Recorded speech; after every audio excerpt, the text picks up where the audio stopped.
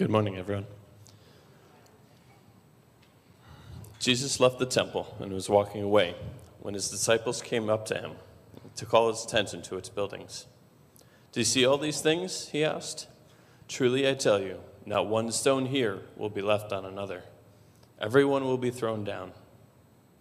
As Jesus was sitting on the Mount of Olives, the disciples came to him privately. "Tell us," they said, "when will these things happen? And what will be the sign of your coming and the end of the age?" Jesus answered them, "Watch out that no one deceives you.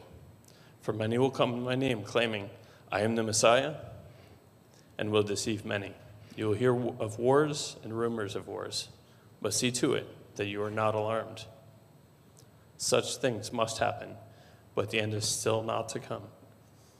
Nation will rise against nation, and kingdom against kingdom. There will be famines and earthquakes in various places. All these are the beginnings of earth pains. Then you will be handed over to be persecuted and put to death, and you will be hated by all nations because of me. At that time, many will turn away from the faith and will betray and hate each other, and many false prophets will appear and deceive many. Because of the increase of wickedness, the love of most will grow cold. But the one who stands firm to the end will be saved. And this gospel of the kingdom will be preached in the whole world as a testimony to all nations, and then the end will come." Thanks, Father. Amen. Thank you, Jesse. You guys can have a seat.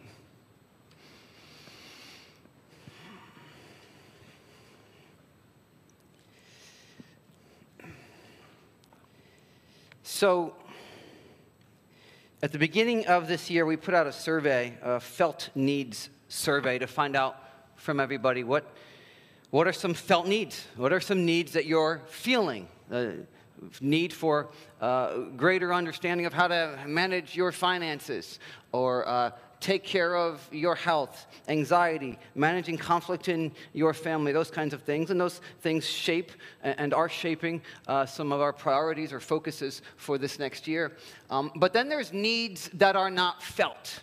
There's needs that we all have that are not felt. For example, vitamin deficiencies are usually not felt. We don't usually wake up and go, I didn't have enough vitamin K yesterday. Right? We have symptoms of things that bring us to a doctor's office, maybe fatigue that we can't shake, and they run some tests and maybe check our blood, and we find out, oh, I've got some vitamin deficiencies, I've got some mineral deficiencies, and we find out that's what's causing these felt needs. Broccoli is one that kids usually don't have a need for, that they feel. They don't usually go to bed, my kids at least don't usually go to bed going, I wish I had more broccoli today. My body needed more broccoli.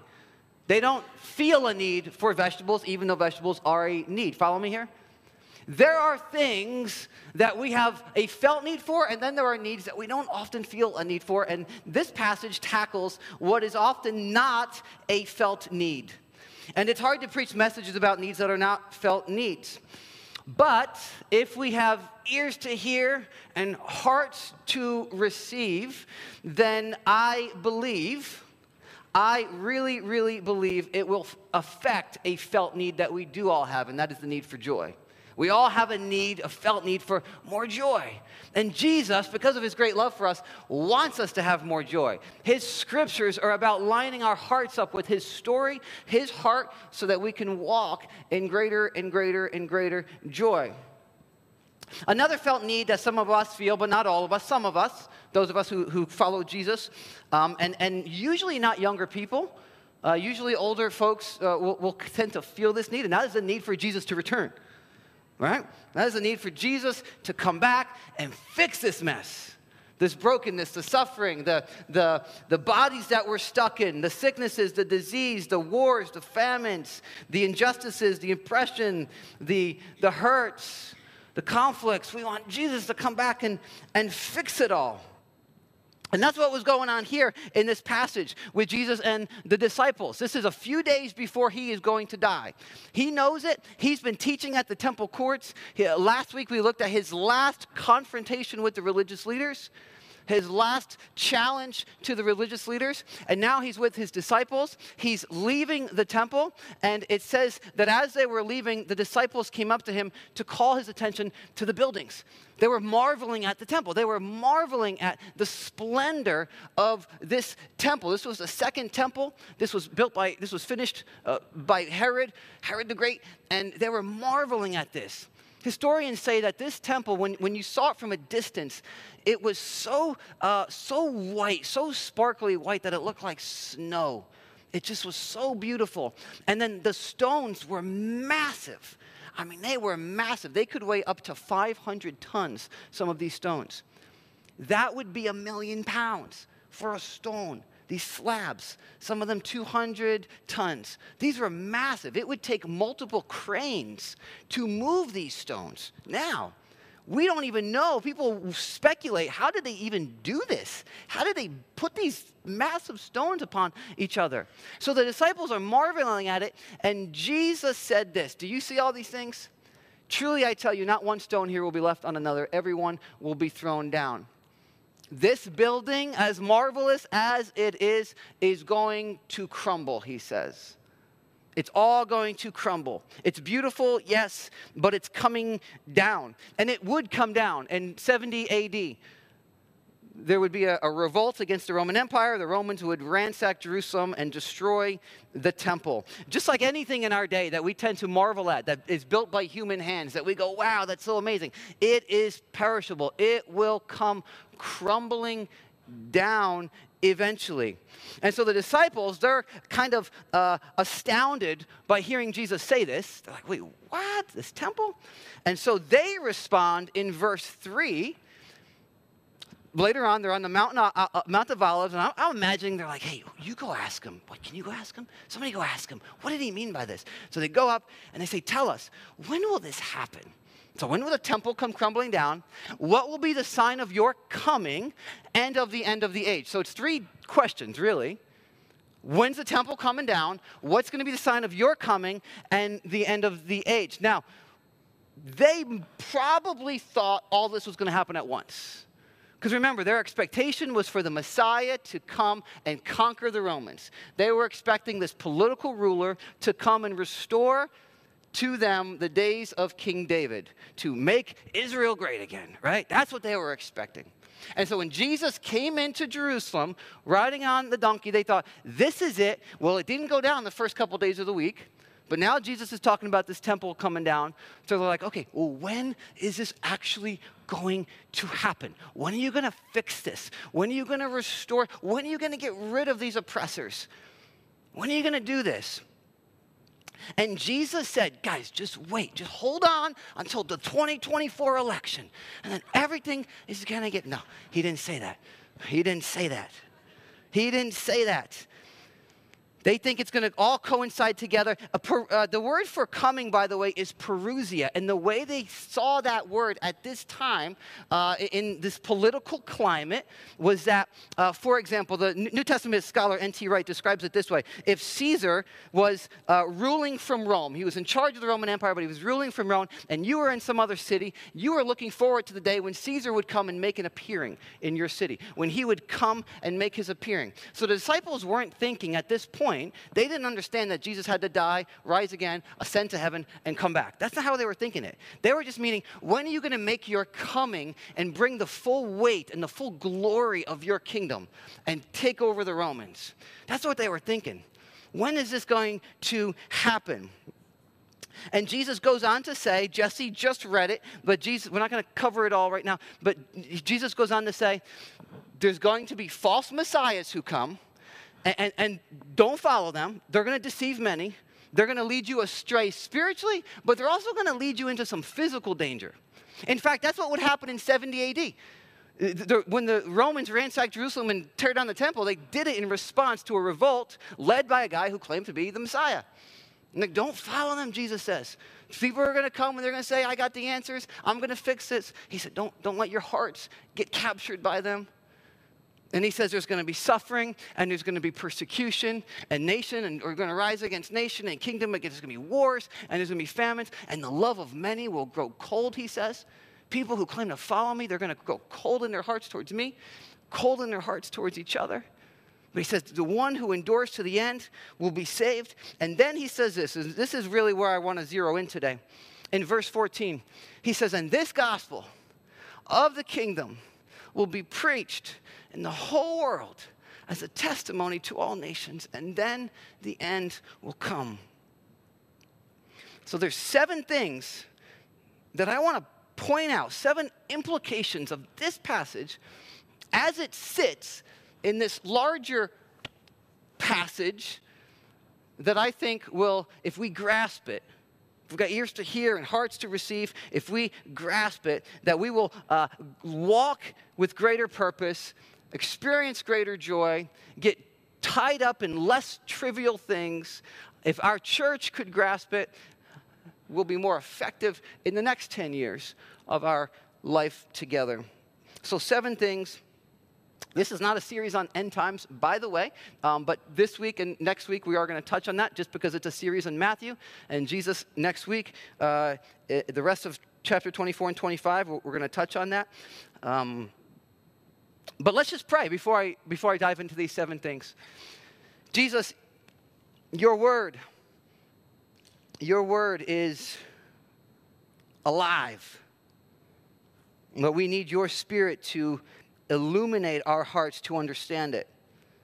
We need your Spirit to illuminate our hearts so that we can say, oh, this is how my story fits in with your story. This is how everything I'm dealing with right now fits in with this larger story. So Jesus, do that. Your Spirit, please do that for us. It's in your name I pray. Amen. So, if you want to take notes, you can. If you want to take photos of the screen, you can do that.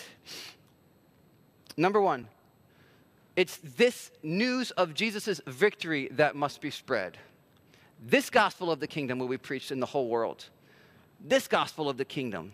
This gospel, this good news. Gospel means it means good news. It comes from the word euangelion. It was used as a reference to victory on a battlefield.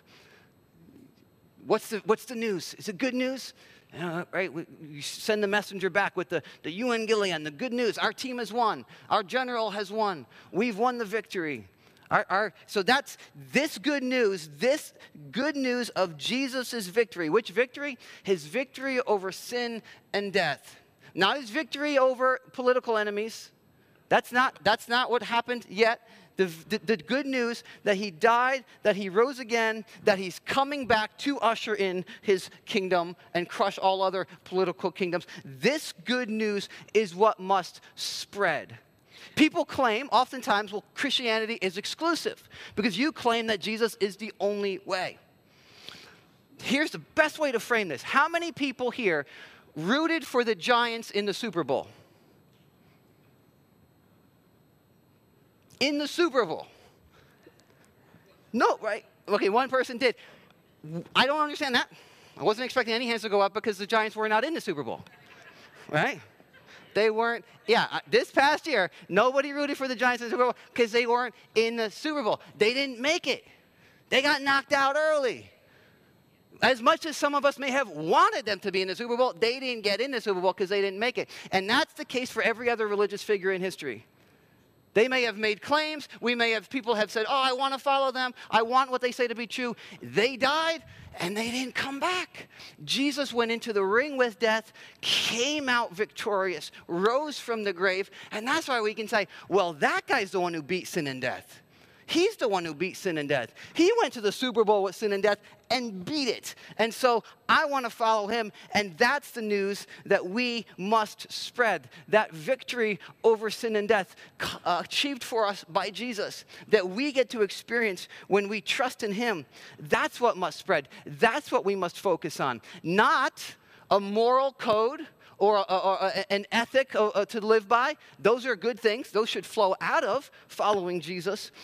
But that's good advice. Live this way and you'll be blessed. That's good advice. This is good news, something that's already happened in the past. That's what we must focus on spreading. That's what we want to be known for. Right? We don't want to be known for spreading any other kind of good news over and above this one. We don't want to be known for, spreading some kind of political ideology over and above this. Everything else is Band-Aids for this broken world. It's Jesus' victory that's the ultimate touchdown, so to speak, right? What are we known for? What are you known for? What good news are you known for spreading as what you think to be the solution? Is it this or is it something else? Is it, vote for so-and-so, or, live this way, or do this diet? Anybody work for, ever do a network marketing business? I am not talking about you with what I'm about to say. Okay, please don't get offended. I'm not talking about you. But oftentimes, this is an overgeneralization. People who have done network marketing businesses, they know how to take any conversation and turn it back to their product, right? You got weeds growing in your front lawn? My Arbonne company provides a product for that, right? I mean, it's anything. Well, Jesus is the ultimate solution to all the bad news. What do we want to be known for? Selling this, pushing this, or this victory that Jesus has defeated sin and death in our place? I just want us to consider, what are we known for? What's the news that we talk about the most? Who do we promote the most? Number 2, God wants this good news made known to the whole world.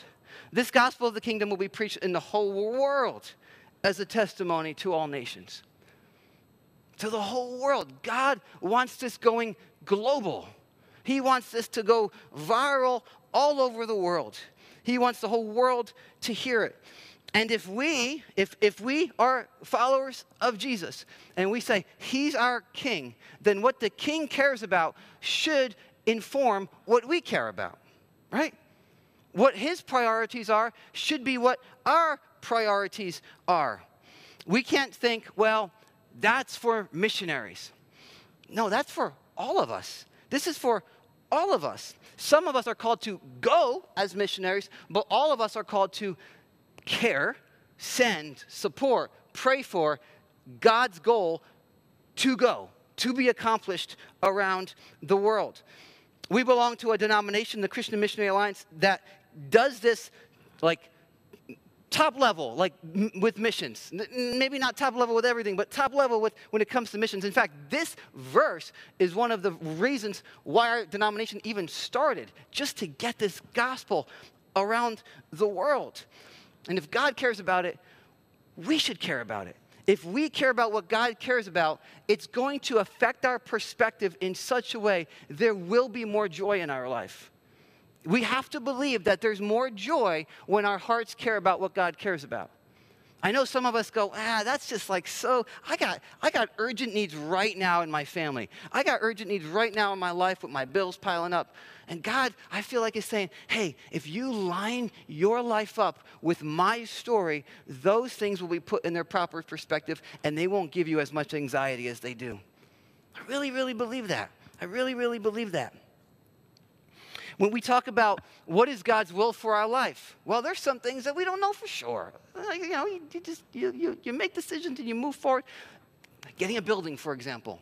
There's nothing in Scripture that says True Life Church should have a building. Whoa. Nothing in Scripture that says that. Now we pray, we've talked about it for years, we've evaluated and thought, okay, we think this is God. We think. But we know for sure this is God's will. This is God's will. This good news getting around the world. We know that. So if we line our lives up with God's will, with what we know is his will, there will be more joy, I believe, as long as we're caring about it. As long as we're caring about it. And I'll admit, there's too many moments in my days and my weeks where I don't care about what God cares about. I care about it in my head, but my heart, I'm worried about this or that. The group that's fasting for Lent on Thursdays, this is going to be the focus this Thursday on what we're talking about today. If you want to join in, you can join in. Pushing food aside as a way to say, God, as much as I want food right now, as much as I want that cheeseburger right now, I want you. I want your purposes. I want to want what you want. I don't always want it, Lord, so line my heart up with what you want. Number 3, for the whole world to hear, someone must open their mouth. This gospel of the kingdom will be preached. Some versions say proclaimed. The Greek word is kairuso. It means to be a herald, to herald this good news, to spread something by word of mouth. It's what people do when they see a good movie, right? You open your mouth. You say, hey, you got to see this. You don't say, well, I saw this good movie. I don't want to tell my friends because I don't really want to push it on them. No, you're just excited. Hey, you should go see this. That's what it's about. We're going to open our mouth and say, there's somebody who defeated sin and death in our place. His name is Jesus. We should demonstrate God's love for sure, with our character, with our actions, with our integrity, with acts of justice. That adds credibility. That brings signs of what his kingdom is like. But at the end of the day, somebody must open their mouth or spread it through the written word. In Romans chapter 10, the apostle said this, Apostle Paul, he said, how then can they call on the one they have not believed in? And how can they believe in the one of whom they have not heard? And how can they hear without someone preaching to them? And how can anyone preach unless they are sent? As it is written, how beautiful are the feet of those who bring good news.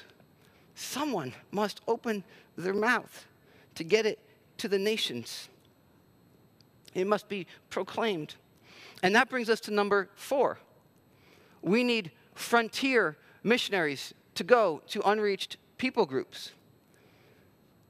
This gospel we preached in the whole world as a testimony to every nation.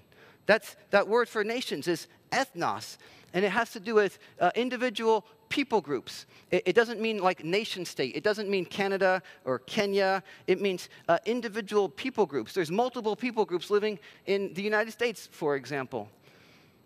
This must get to every people group. One of the most unreached people groups is over there in Lakewood, right next to us. It must get to every single one. According to the Joshua Project, which is a resource, one of the leading resources on studying the mission of Jesus getting to the world, an unreached people group is a group where less than 2% of the population know Jesus. When less than 2% know Jesus, it won't spread. It won't spread. You knock on doors and door and door and door, and nobody has even heard of Jesus. Like, who? Huh? That's an unreached people group. How many are there in the world today? Counting individual people groups, that's across, that's in each country. So, for example, Egyptians living in Canada, for example, that's one people group. Egyptians living in Morocco, that's another one. So counting individual people groups like that, it's 7,375, or 3.19 billion people in the world. Don't have a chance of hearing about Jesus. If you count them across countries, then it's 4,607, and it's the same number of individuals, 3.19 billion people. Either way, that's a lot of people. Here's the bottom line. 42.6% of the world's people groups are unreached. That's almost half. That means they don't have a chance of hearing that somebody conquered sin and death in their place. They don't have a chance of hearing that. Now, unfortunately, most missionaries that are sent out and most money that is sent out does not go to those 42.6% unreached people groups. You don't have to read all this, but look at the big number at the bottom, 30-1. Out of 30 missionaries who are sent, only 1 goes to an unreached people group. For every 30, only 1 goes to an unreached people group. That means the rest go to places where the message of Jesus is already there. And there's nothing wrong with going to places where the message of Jesus is already there. You and I are here in America. It's here. But there's still individuals who haven't heard, and we go to our neighborhoods. We go as missionaries to our jobs and our schools.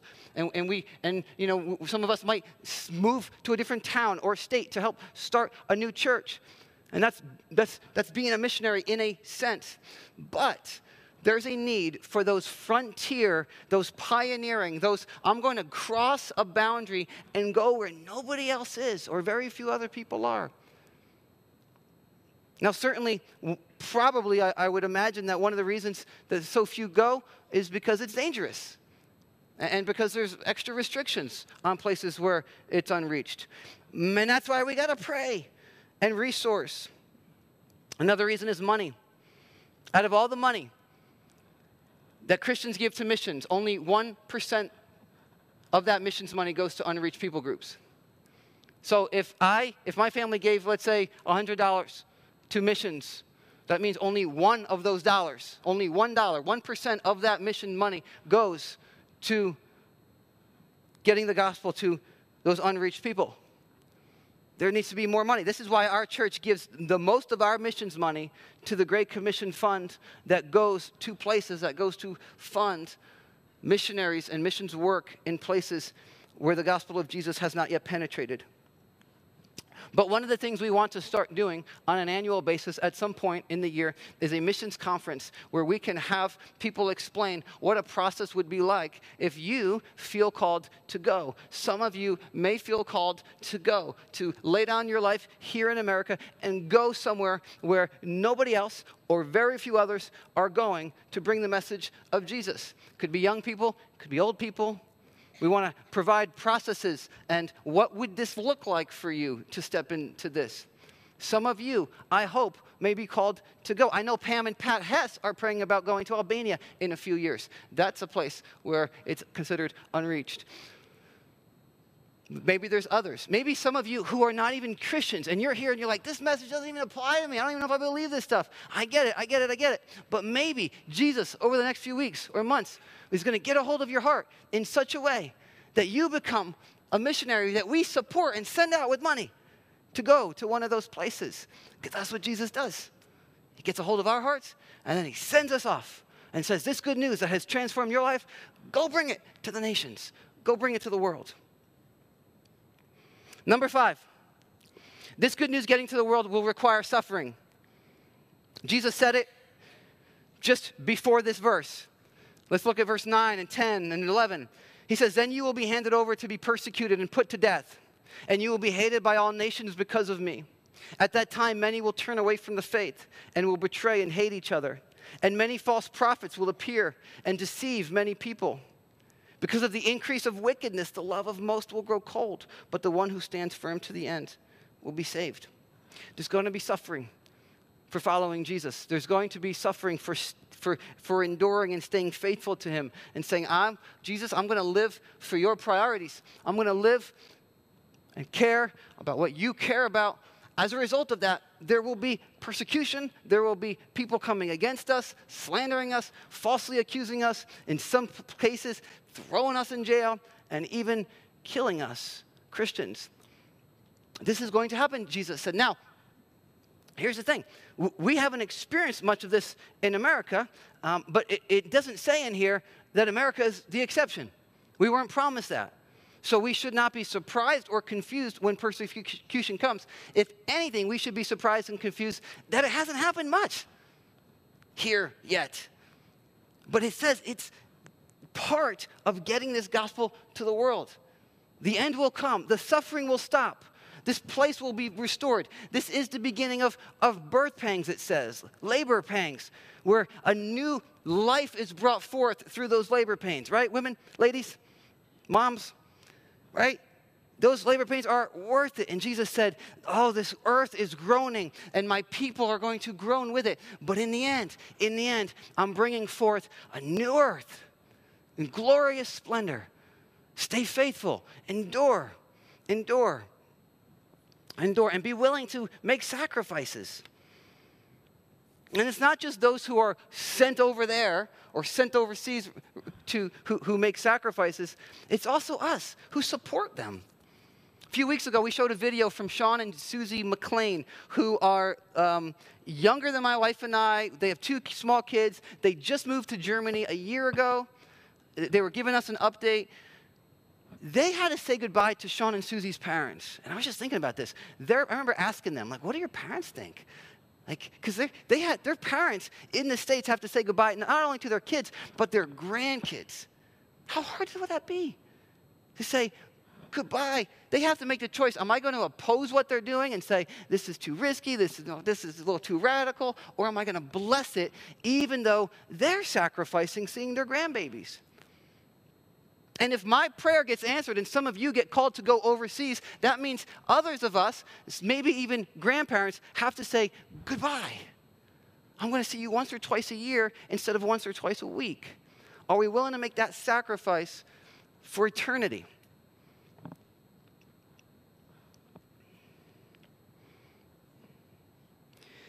Number 6, this gospel getting to the whole world is a promise. It will happen. This gospel of the kingdom will be preached. This isn't something that's a question mark. It's going to get to the world. Every people group will have a chance to respond to it. Doesn't mean every individual will receive it, but every people group will have a chance to hear this testimony. Jesus will accomplish this. The question is, will we participate in this? Like a football game that's been determined, you will win. My team will win, but will I be in the locker room afterwards with grass stains and mud stains on my uniform, high-fiving everybody and cheering and saying, oh, that was awesome? Or am I going to be one of those people who sat the bench and didn't want to get my uniform dirty and stayed away from getting tackled and kind of gave this fake high fives like, yeah, we did it, but I didn't really be a part of it, right? We want to be able to say, oh, that was awesome. We want to be part of it. We want to be part of it. Our joy is dependent on us living according to God's story. Number 7, getting this gospel to the world is connected to his return. In the whole world as a testimony to all nations, and then the end will come. And then the end will come. Who wants Jesus to return? We want him to return. And when we go through painful times, we're like, Jesus, come on. What are you waiting for?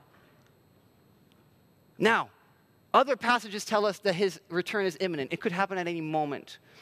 And so when you reconcile it with this, it's like, well, how can all of a sudden people, one scholar said, you just never know. Maybe God sends a host of angels to every unreached people group in a moment before Jesus returns. All we have to live by is what God reveals in his word.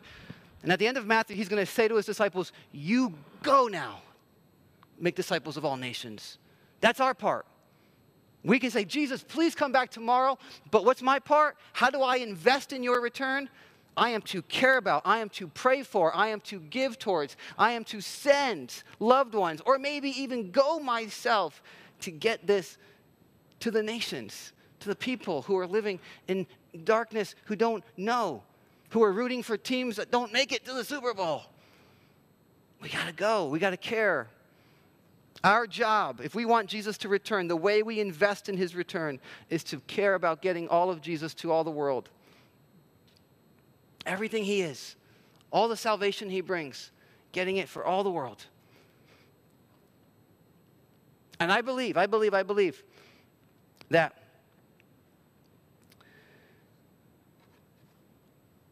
these next 10 years, we need to, well, first of all, let me say this. These last 10 years, you guys have given generously financially towards this with our Great Commission. We've sent so much money around the world towards these ends. But I want these next 10 years for this to be a greater focus for us.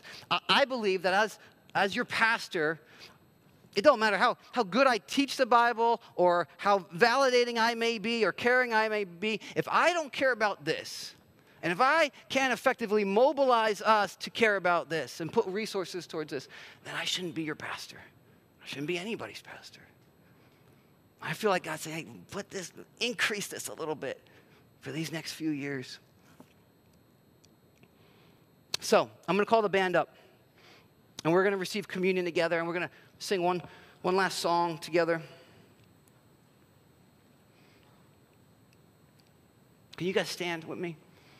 Now, if you're here and you're not a follower of Jesus yet, and you have questions about Jesus, and you're like, yo, I still have things I don't understand, please, please, please do not feel any pressure to receive communion with us.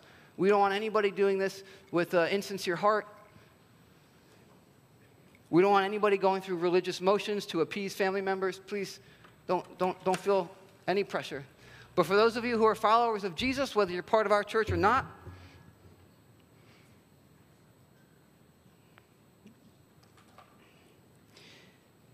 I want you to take out these elements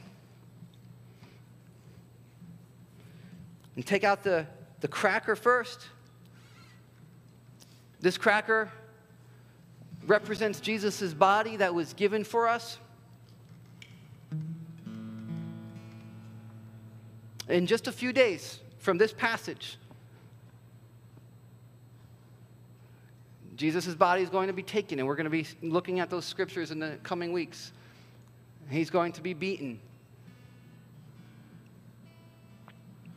And his body is going to be offered up as a sacrificial lamb to pay for the sins of this world. His body is going to be subjected to death, our ultimate enemy. So that a few days later, it can come out of the grave having conquered death. This good news is both a comfort for us sinners, like, oh man, somebody took my place. I don't need to earn. I don't need to perform. He loves me. He loves me.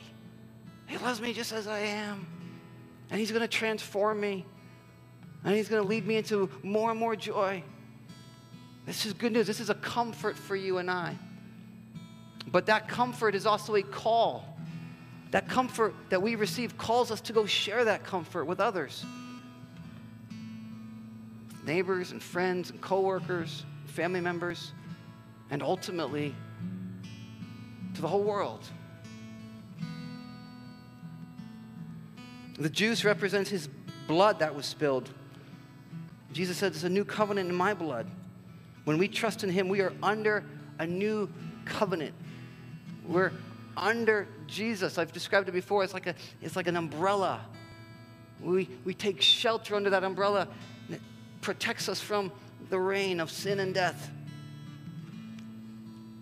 His blood shed for us. So may you and I as individuals be comforted by this as we receive it. May we be reminded that Jesus loves us just as we are. We don't have to perform. We don't have to earn.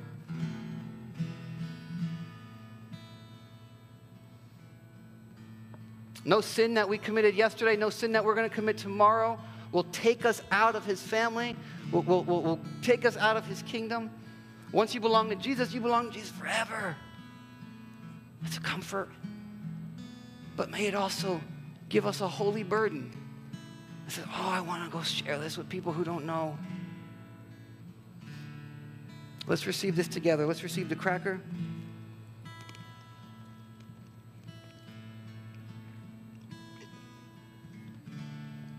And let's receive the juice.